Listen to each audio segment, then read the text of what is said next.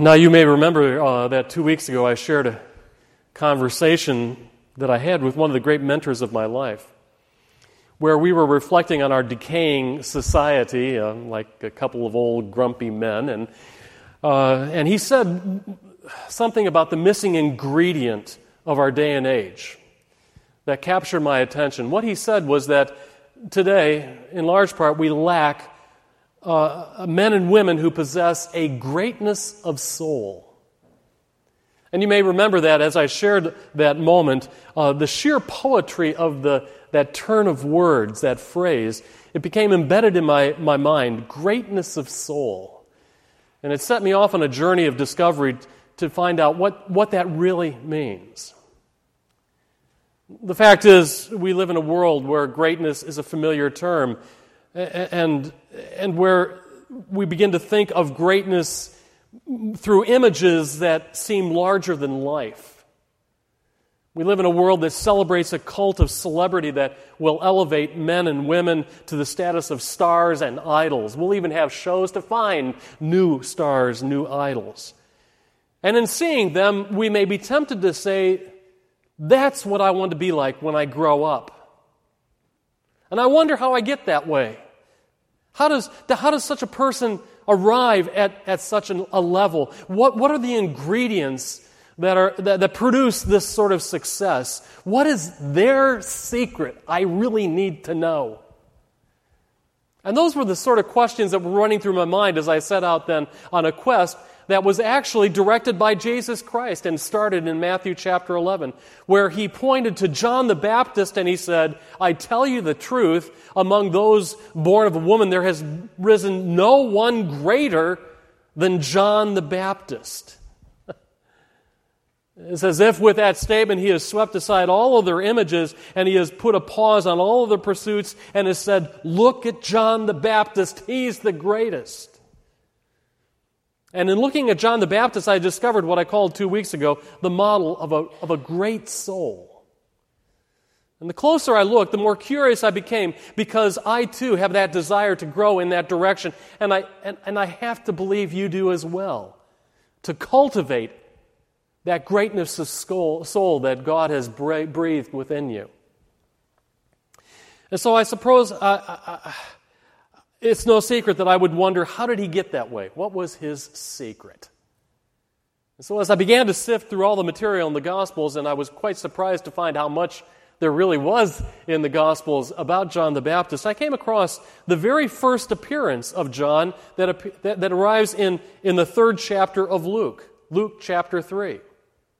As you have your Bibles there, I'm going to ask you to turn there with me, because within just 3 verses, Luke identifies the key, the secret, and the ingredients of greatness. Now, I have to apologize for having this as the passage, because all the names that were there, you did a wonderful job. You didn't stumble, and you got them all right, believe it or not. So good for you. But listen to as I read again in verse 1, Luke making an introduction. In the 15th year of the reign of Tiberius Caesar, when Pontius Pilate was governor of Judea, and Herod, the tetrarch of Galilee, his brother Philip, the tetrarch of Iturea and Trachonitis, and Licinius was the tetrarch of Abilene. Verse 2, during the high priesthood of Annas and Caiaphas, the word of God came to John, the son of Zechariah, in the desert. Now just stop for a moment there. Some of you may be tempted to just skim over those verses or even breathe a sigh of relief that you got them right. And you'll stumble as you come across the words. But I want you to take a really close second look, because I want you to see what Luke is doing here. In just these 2 verses, we have 1 emperor, 1 governor, 3 kings, and 2 priests. And a partridge in a pear tree. They're all there. And on the surface, it may seem obvious as to what Luke is doing. He's rooting all of this into a distinct moment of time. And we're not talking about mythology here. We're talking about real people in real time. But I want you to dig just a little bit deeper, because in this introduction, Jesus has just presented his own PowerPoint, as it were, of the greatness of his day. Just naming the names, he has painted the picture of ultimate success. political, social, and even religious. And we have here, just within that first two verses, all we need to know about how greatness is defined in that culture and in that time. It's like paging through the who's who list, the makers and the shakers and the great ones laid out on display. But then Luke turns it all on its head in verse 2, and he says, the Word of God came to John in the desert. Do you catch the irony in that? Because where the secular world has said, here is greatness, here is clout, here is power, here is influence, that is not where God is. He is not in the throne room, He's not in the palace hall, He's not even in the temple. Instead, God reaches past them all and His hand extends all the way out into the desert, into an obscure corner of the desert, to take hold of a very simple man named John. Do you find that odd? I do. I look at the scene and I see the obvious characters amassing enormous amounts of attention and accumulating all of the wisdom that is relevant to their day, but it's John who gets the call. It's John to whom the Word of God comes. What a thought.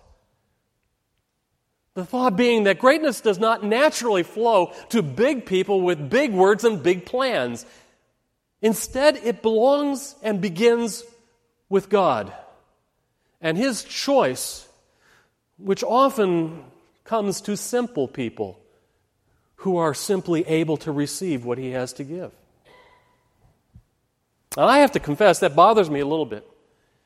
I've spent my life trying to build a resume. I look at my resume, and you may look at yours, and the good news is there are a measure of accomplishments there. There are letters, there are degrees. But the bad news is that it is quite possible that having collected such accomplishments, the Word of God may be missing. And leaving everything on the page hollow and empty, and it's a humbling thought. But it's one that opens the door to a life of true meaning as to what it means to be great.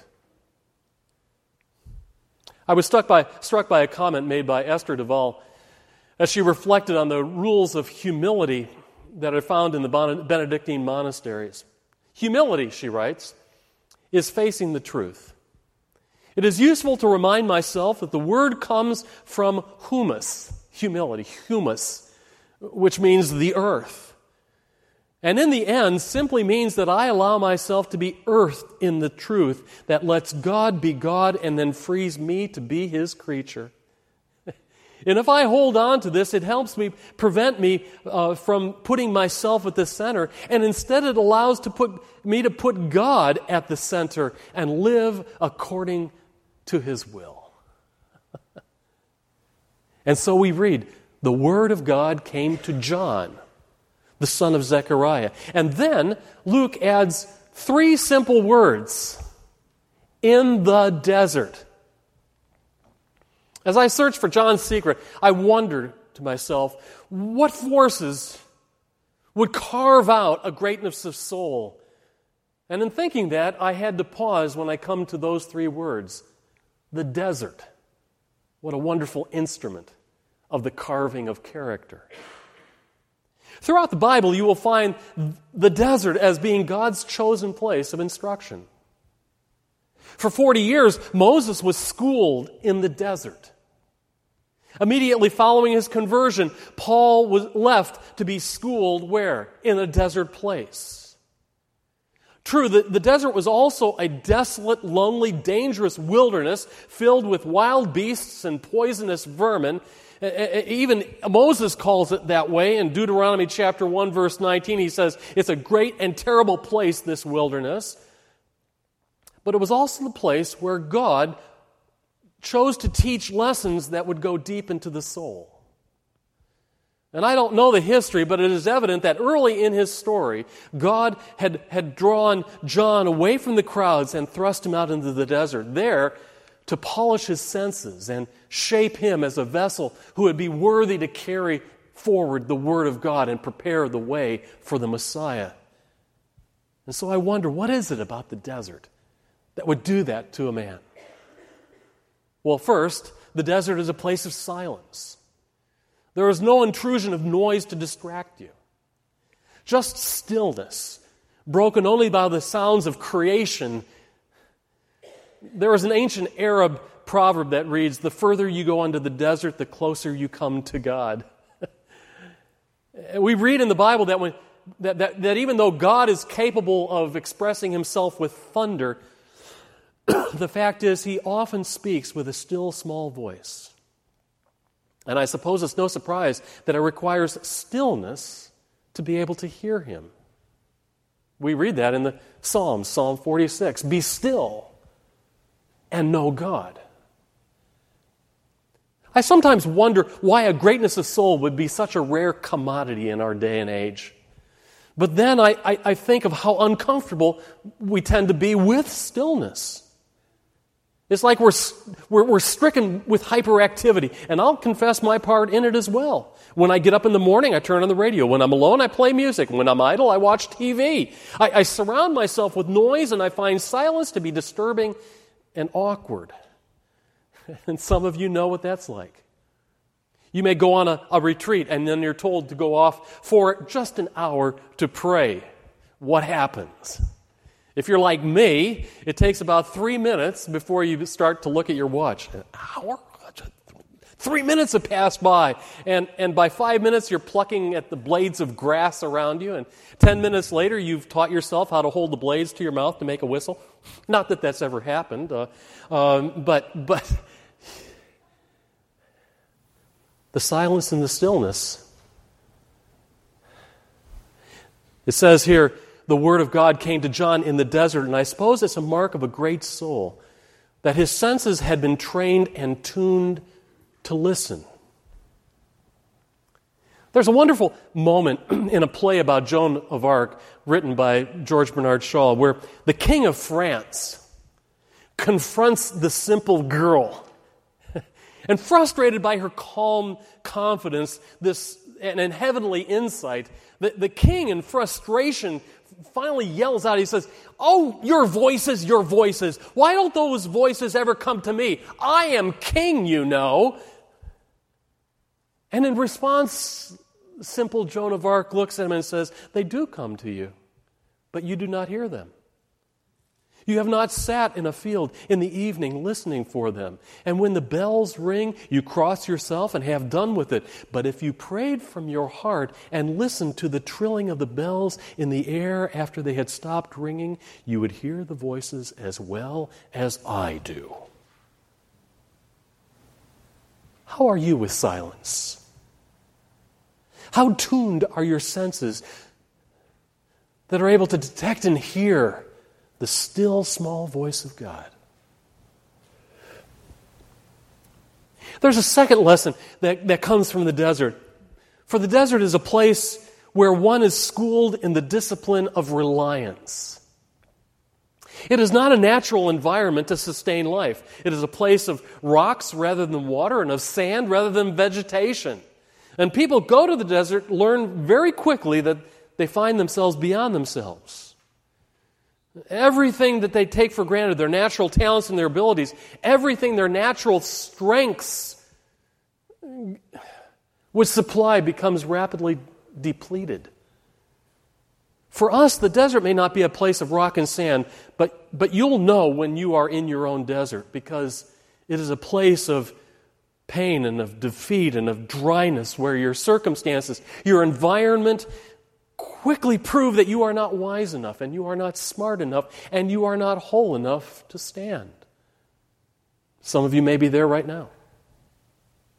Some of you may have been lingering in a desert of your own, and I trust that my words don't add to that moment, because in fact, when you are there, you find yourself fragile and at risk, and you may wonder, what possible good could come from this time and from this place? But it is in the desert that people would go to fast, not to prove their strength, but to learn the sort of lesson that Jesus revealed in his own desert moment. When tempted by Satan, he responded by saying, "Man shall not live by bread alone, but by every word that proceedeth from the Father, the Word of God. And we read, the Word of God came to John in the desert. And I have to think that John had learned the lesson, the Jesus lesson, that his only hope was to live in utter dependence upon the grace and the love and the Spirit of God. It's a lesson of reliance that matches God's purpose to raise us up as a man or a woman of greatness of soul. I love the way the former president of Wheaton College, Raymond Edmond, put it in his poem. As a student, I remember reading this. It was on a little plaque in the halls. It was called The Disciplines of Life, and here's what he wrote. He said, when God wants to drill a man and thrill a man and skill a man, when God wants to mold a man to play the noblest part, when He yearns with all His heart to create so great and bold a man that all the world might be amazed, watch His methods and watch His ways, how He ruthlessly perfects those He royally elects, how He hammers and hurts them and with mighty blows converts them into trial shapes of clay that only God understands. And while their saddened hearts are crying, they lift beseeching hands, how He bends but never breaks when their good He undertakes, how He uses whom He chooses, and with mighty acts induces them to try His splendor out. God knows what He's all about. When God wants to drill a man and thrill a man and skill him, man, watch His methods, watch His ways. Those three words, in the desert, reveal the shaping of a soul through a lesson of silence, through a lesson of reliance, and then one more lesson taught in that school of the desert, a lesson of persistence. There is something about the desert that strips away the irrelevant and the unnecessary. There is no allowance for style or fashion in the desert. It is not a place of pretension, but is a place of utter simplicity and focused truth. It is not a stage for a reality show. It is reality. It is, and it's no surprise then when John the Baptist is introduced in the Gospel of Mark, chapter 1, verse 6. He comes out of the desert and he appears wearing clothing made of a camel's hair and a leather belt around his waist, living on a diet of locusts and wild honey. Yuck. No slave to fashion here. Just someone utterly focused around a single passion. Look at Luke chapter 3, verse 3. He went into all the country around the Jordan preaching a baptism of repentance for the forgiveness of sins. Now, I have to admit, I am really impressed by that because he knew what he was all about, and that is all that mattered. He had a message to give, and he gave it. The intentions of that message could be summed up in one word: repent, repent, repent. And you've got to admit, that's not the most positive message. The fact is, if you want to launch a movement, the conventional wisdom says, make people feel good about themselves. Talk to them about success. But John had no time for that. He simply knew for the kingdom to be established, people needed to come to grips with who they were and how far off track they are. And sure, it was confrontational. Sure, it was blunt, but it was true, and it cut straight to the heart. Because it was the Word of God being delivered by a man of God. Our world, your world, our world altogether needs men and women of God. And you can be that person. Jesus said, even the least in the kingdom of heaven has the potential of being greater than John himself.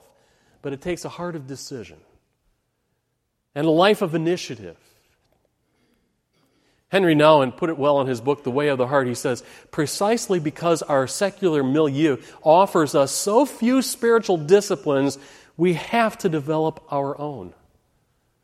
We have indeed to fashion our own desert where we can withdraw every day, shake off our compulsions, and dwell in the gentle, healing presence of our God. Where will you go to find God? Better yet, where in your world will the Word of God find you? Is that space to be had? 10 years ago, I was utterly fascinated by a story that came out of California.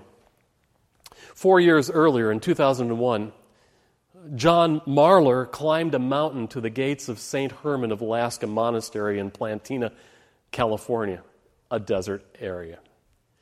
At the age of 19, he was already weary of life.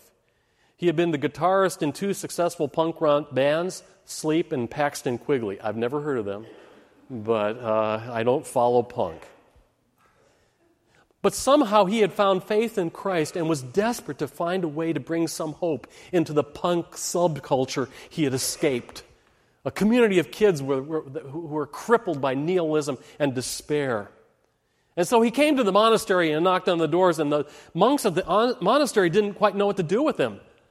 This guy who was all tatted up with piercings, and so they decided to make him a monk as well. And soon the monastery then began to attract kids from the nearby town of Chino and some as far away as Los Angeles. And the community began to grow simply through the power of the reality and the love for the lost.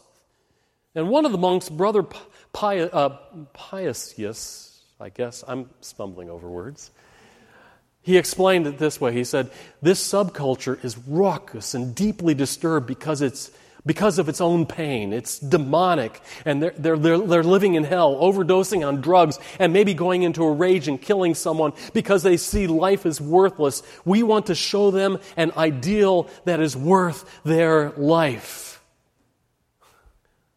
Well, the idea is very, very simple. The monastery has no electricity, phone, or running water. The monks live in the midst of rattlesnakes and scorpions in log huts. They construct themselves. They raise vegetables, chopping wood in utter simplicity. But, they do have something more. Several years ago, they decided to produce a zine, an odd punk-style publication, which they entitled Death to the World.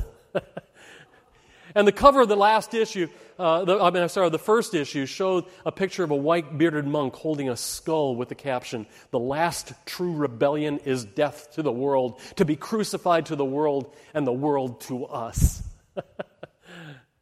I imagine that would appeal to the punk culture really well. And one of the brothers described the impact. He said, the kids come and they are sick of themselves. They feel out of place in this world, but we opened up to them the beauty of God's creation, and we invite them to put to death the passions, which is what we mean by the world.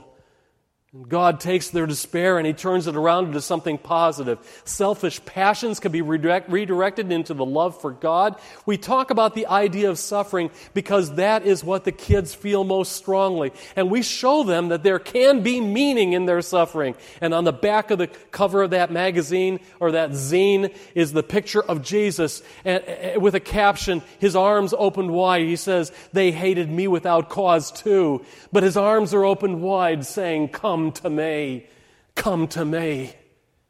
And there is a unique sense of power that comes, spoken through the Word of God, expressed through the open arms of Jesus Christ, that resonates with a soul attuned to great dimensions. Put them all together, and you find someone who is able to take a stand in the world and say, "Repent, because the kingdom of God is at hand, and it will make a difference. It will change the course of human life. It will change you." What sort of man or woman is God making out of you right now? You have it in you to be great. That's the promise of the Scripture, simply because God has it in mind that you become His.